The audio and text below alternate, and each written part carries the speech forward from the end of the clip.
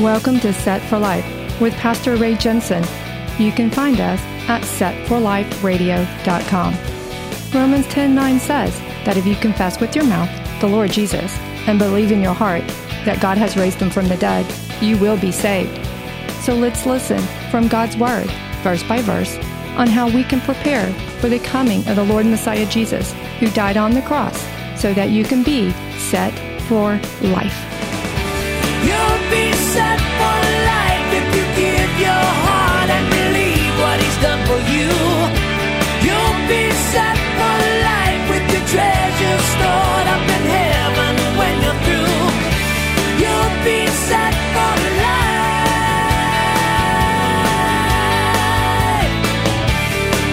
life. Welcome back to Set for Life. Here we are in 2 Samuel 5. I know we touched on it a little bit last time, but we're going to do it again. So, 2 Samuel 5 and verse 1. Then all the tribes of Israel came to David at Hebron and spoke, saying, Indeed, we are your bone and your flesh. Also, in time past, when Saul was king over us, you were the one who led Israel out and brought them in. And the Lord said to you, You shall shepherd my people Israel, and be ruler over Israel. Therefore all the elders of Israel came to the king at Hebron, and King David made a covenant with them at Hebron before the Lord, and they anointed David king over Israel. And so after such a long war, what could finally get everybody, all 11 tribes, to finally come and unite under David? What was it? I mean, they just been fighting.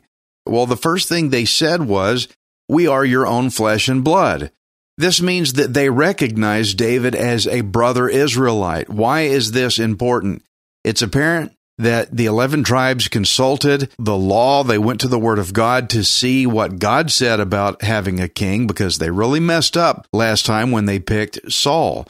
So in Deuteronomy 17 and 14, says, When you come to the land which the Lord your God is giving you, and possess it and dwell in it, and say, I will set a king over me like all the nations that are around me, you shall surely set a king over you, whom the Lord your God chooses. One from among your brethren you shall set as king over you.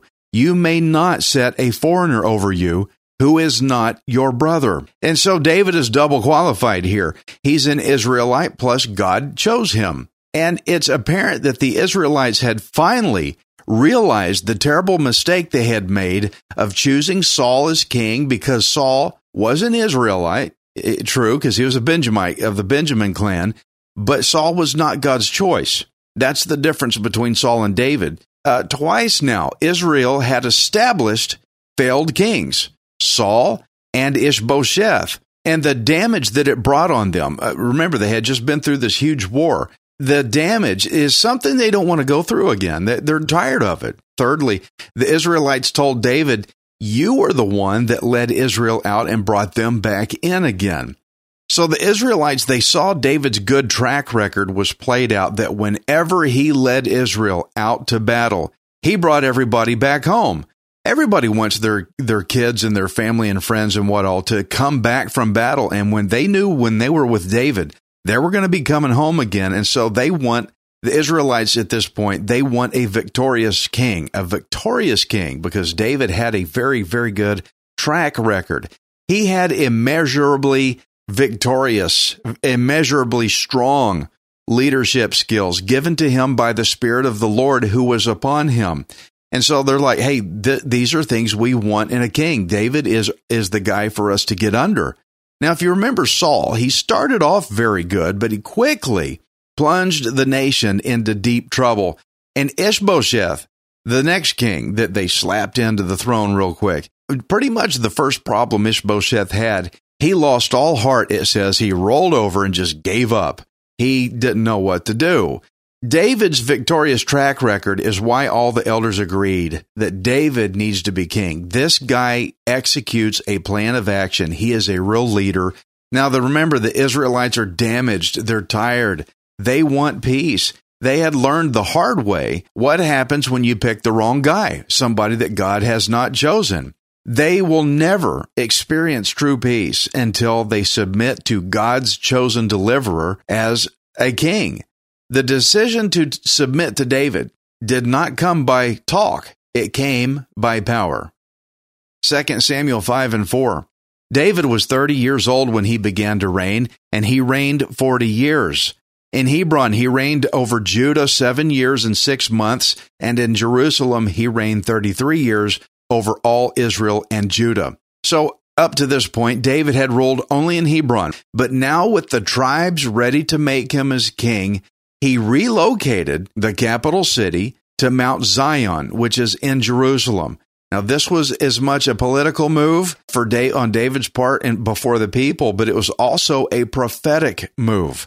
Political and prophetic. Let's hit the prophetic first. God's word says in Psalm 78 and 68, says, "But he chose the tribe of Judah, Mount Zion, which he loved, and he built his sanctuary like the heights, like the earth which he has established forever. He also chose David his servant and took him from the sheepfolds, from following the ewes that had young. He brought him to shepherd Jacob his people and Israel his inheritance." Notice this passage says that Mount Zion, it says, which is in Jerusalem, is where the Lord was to build his sanctuary.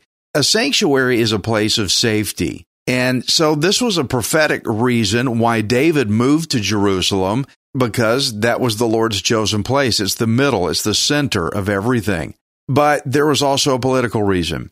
And the political reason for Israel's capital city to be moved to Jerusalem was because Jerusalem was considered to be neutral territory in that time. If David had continued to rule over in Hebron, in the territory of the Judahite people, then everybody, the remaining 11 tribes, would have thought that David was showing partiality to the tribe of Judah. They would have felt maybe this guy's not trying to be our king after all. I mean, we submitted to him, but look, he's still playing in Hebron. Why doesn't he get somewhere a little more central? It was a good political move for David to move to Jerusalem. Is also a prophetic move. Also, the best political move was to rule at the center, in the very middle. Ezekiel 5 and 5 says, "Thus says the Lord God, this is Jerusalem. I have set her in the midst of the nations and the countries all around her," which means Jerusalem is in the middle. If you were to shoot an arrow or throw a dart, and the target you're aiming for represented the world, and let's say you hit the bullseye of the bullseye, in the middle of the middle, that would be Jerusalem. Jerusalem is the very center middle of the earth, everything. You turn on the news, there's always talk about Jerusalem and Israel, something going on with Israel. That little speck, that very little country has always been in the news. It's always got the United States involved, Russia's involved. All these countries have some kind of stake in it. That little country, it's always the very middle. And David moved to Jerusalem, into the location where the sanctuary was to be, to dwell there at the center, to unite everyone under his authority as king.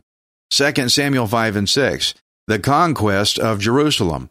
"And the king and his men went to Jerusalem against the Jebusites, the inhabitants of the land, who spoke to David, saying, 'You shall not come in here, but the blind and the lame will repel you,' thinking, 'David cannot come in here.' Nevertheless, David took the stronghold of Zion, that is, the city of David. Now David said on that day, 'Whoever climbs up by way of the water shaft and defeats the Jebusites, the lame and the blind, who are hated by David's soul, he shall be chief and captain.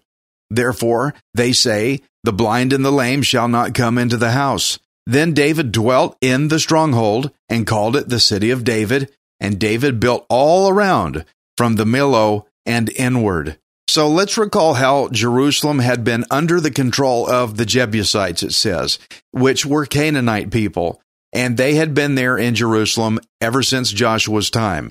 When Joshua brought Israel into the land, into the promised land, the Lord told him, take out the Canaanites, get them out of there, because they were a wicked people who served false gods. But of all the victories that Joshua had, he could not remove the Jebusite people. They would not come out of there. I want to show you Joshua 15 and 63.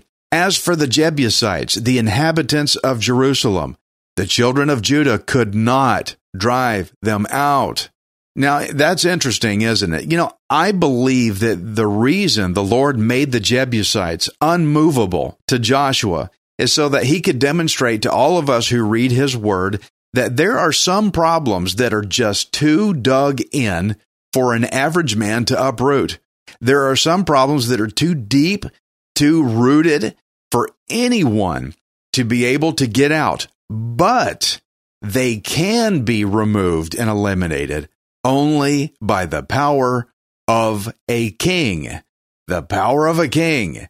Those of you that know my Jesus parallel technique, your ears are ringing right now. You're sensing the gospel here in this already.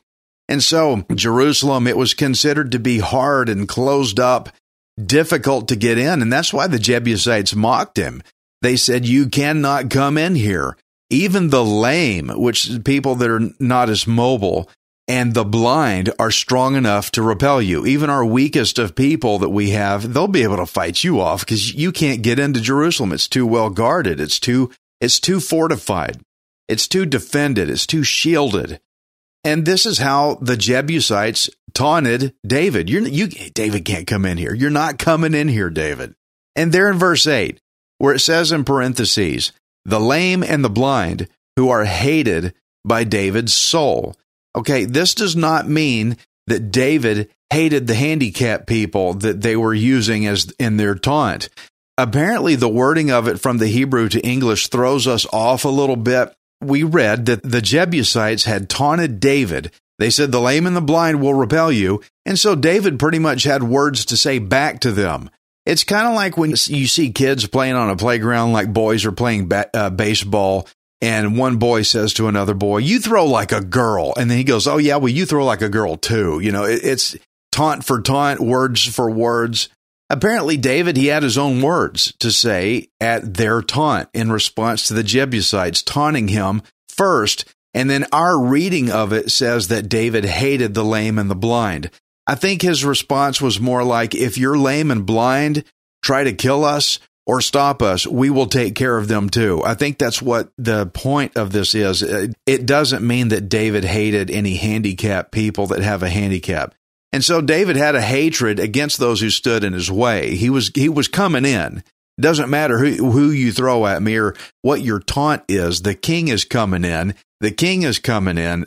Friend, hear me. The king is coming in. He's going to come in. That's so good. And one reason why the Jebusites boasted so big of themselves is, like I said, Jerusalem had such good defenses that it was unable to be penetrated. Nobody could get in there. It was shielded. It was tough to break into, and they felt even their lame and their blind could fend David off. But David knew how to get in there. That's a point I want you to grab a hold of. There's one of those little things I want you to lock on here with me. He knew how to get in. I want you to look at verse 8. David said, whoever climbs up by way of the water shaft and defeats the Jebusites, he shall be chief and captain. In other words, the king knows how to get in. King David, he knew there's a way in. I know the way in. Here's the way we're going. So in 2 Samuel 5:10, so David went on and became great, and the Lord of hosts was with him. Then Hiram, king of Tyre, sent messengers to David and cedar trees and carpenters and masons, and they built David a house. So David knew that the Lord had established him as king over Israel, and that he had exalted his kingdom for the sake of his people, Israel. Okay, so David's kingdom was starting to expand. It's expanding. The influence is becoming greater. People were no longer regarding David as just the runaway renegade guy that he had been for all the previous years while Saul was after him, because now even the king of Tyre recognized David's rule. It's very important when another king recognizes the authority of a new king. And so he saw how David was blessed by the Lord, and he wanted to be part of it. And that's why he sent the carpenters and the materials and the manpower. When people see great blessing in others, it makes them want to be part of it. And so that's why the king of Tyre sent David all the material and the manpower to help out. He wanted in on whatever David had going on. You've seen people like that. It's like, man, where did you get this? I want in on that too. That looks awesome. He saw the blessing of the Lord in David's life, and he wanted to be part of it.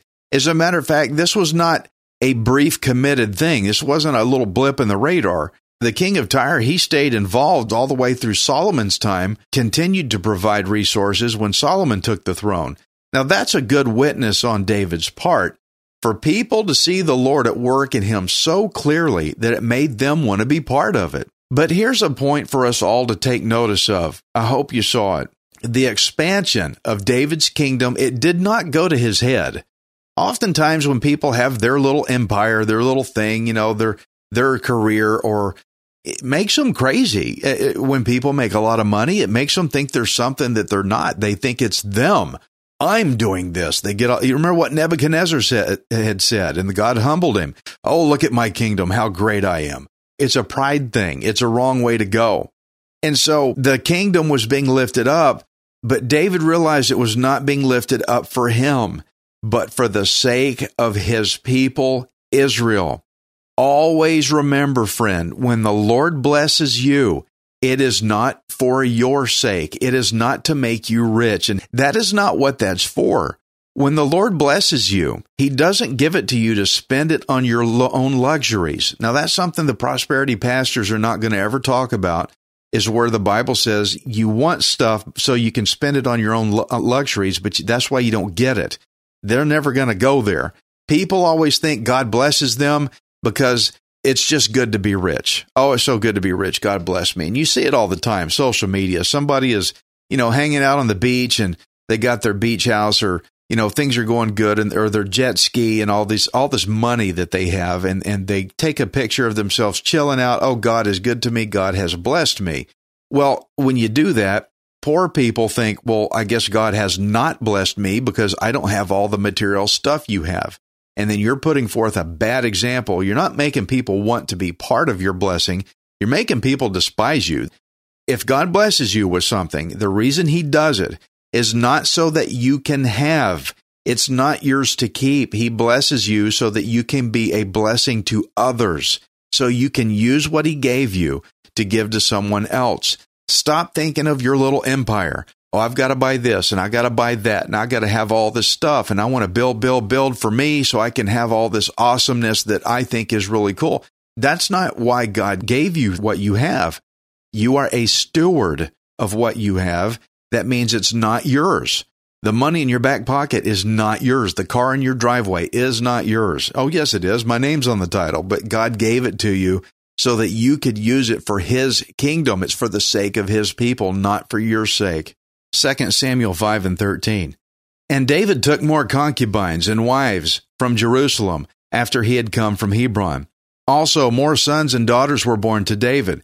Now, these are the names of those who were born to him in Jerusalem. Okay, friends, y'all know I'm a Texan, and that means I speak redneck. Even when I'm doing this radio show, I am struggling to speak clearly.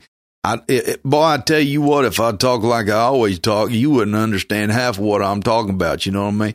I'm not going to do that to you. I'm going to try to speak clearly, but these Hebrew names tear me up. I know I mess them up. Deal with it, okay? So here we go. These are who were born to him in Jerusalem: Shammua, Shobab, Nathan, Solomon, we know him, Ibhar, Elishua, Nepheg, Japhia, Elishama, Eliada. Why do I have trouble with that one? Eliada and Eliphalet. Okay, I made it. I'm going. My Hebrew friends, you're saying no, you didn't make it. You tore it up. In my mind, I made it. I'm moving on. You read the text. That ought to work for you. Anyway, in the ancient Eastern world, a sign of elevation was you had concubines. They were not wives. They were for reproducing, extending your line. And you would have more children. You would expand your family. And so this is saying that David's influence, the house of David is expanding. Now, I know that the obvious question arises. How can this be right for what David's doing? Taking all these concubines and wives, it's eventually going to bring David a lot of trouble. We're going to see that happen later. David was not sinless. That's something I want us to remember. Only Jesus Christ was sinless. David was not. And I think the point of this passage here is not for us to get so hung up on the fact that he took concubines and all, but it's to show us that the house of David was expanding. It was increasing his rule. 2 Samuel 5:17. The Philistines are defeated. Now when the Philistines heard that they had anointed David king over Israel, all the Philistines went up to search for David, and David heard of it and went down to the stronghold.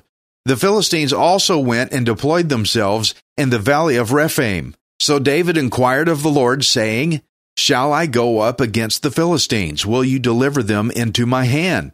And the Lord said to David, Go up, for I will doubtless deliver the Philistines into your hand.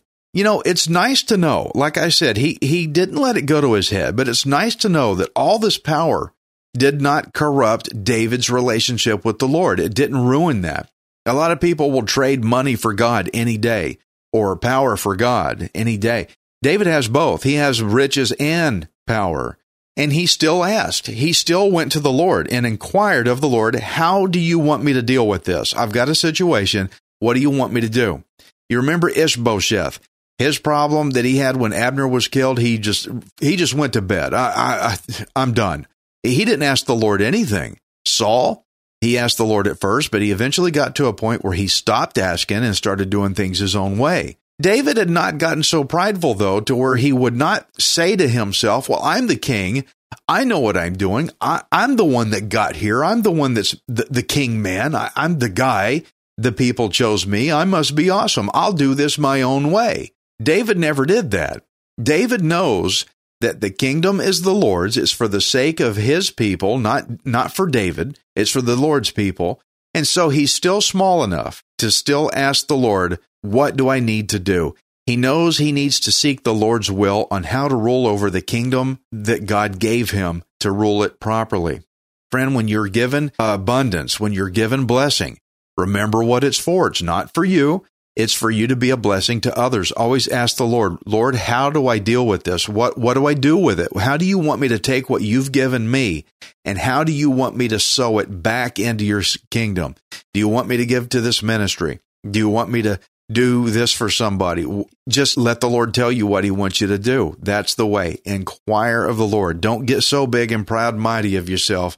You're thinking, I'm too awesome. I don't need to ask God anymore because I'm experienced. I know what I'm doing. No, you don't. Ask the Lord what to do with it, and he will show you. Good job, David. 2 Samuel 5:20. So David went to Baal Perazim, and David defeated them there. And he said, The Lord has broken through my enemies before me, like a breakthrough of water. Therefore he called the name of that place Baal Perazim. And they left their images there, and David and his men carried them away. Then the Philistines went up once again and deployed themselves in the valley of Rephaim. Therefore David inquired of the Lord, and he said, You shall not go up. Circle around behind them, and come upon them in front of the mulberry trees. And it shall be when you hear the sound of marching in the tops of the mulberry trees, then you shall advance quickly. For then the Lord will go out before you to strike the camp of the Philistines. And David did so, as the Lord commanded him. And he drove back the Philistines from Geba as far as Gezer. After David's victories here, he named the place Baal Perazim. Again, redneck, that's redneck Hebrew. Shalom, y'all.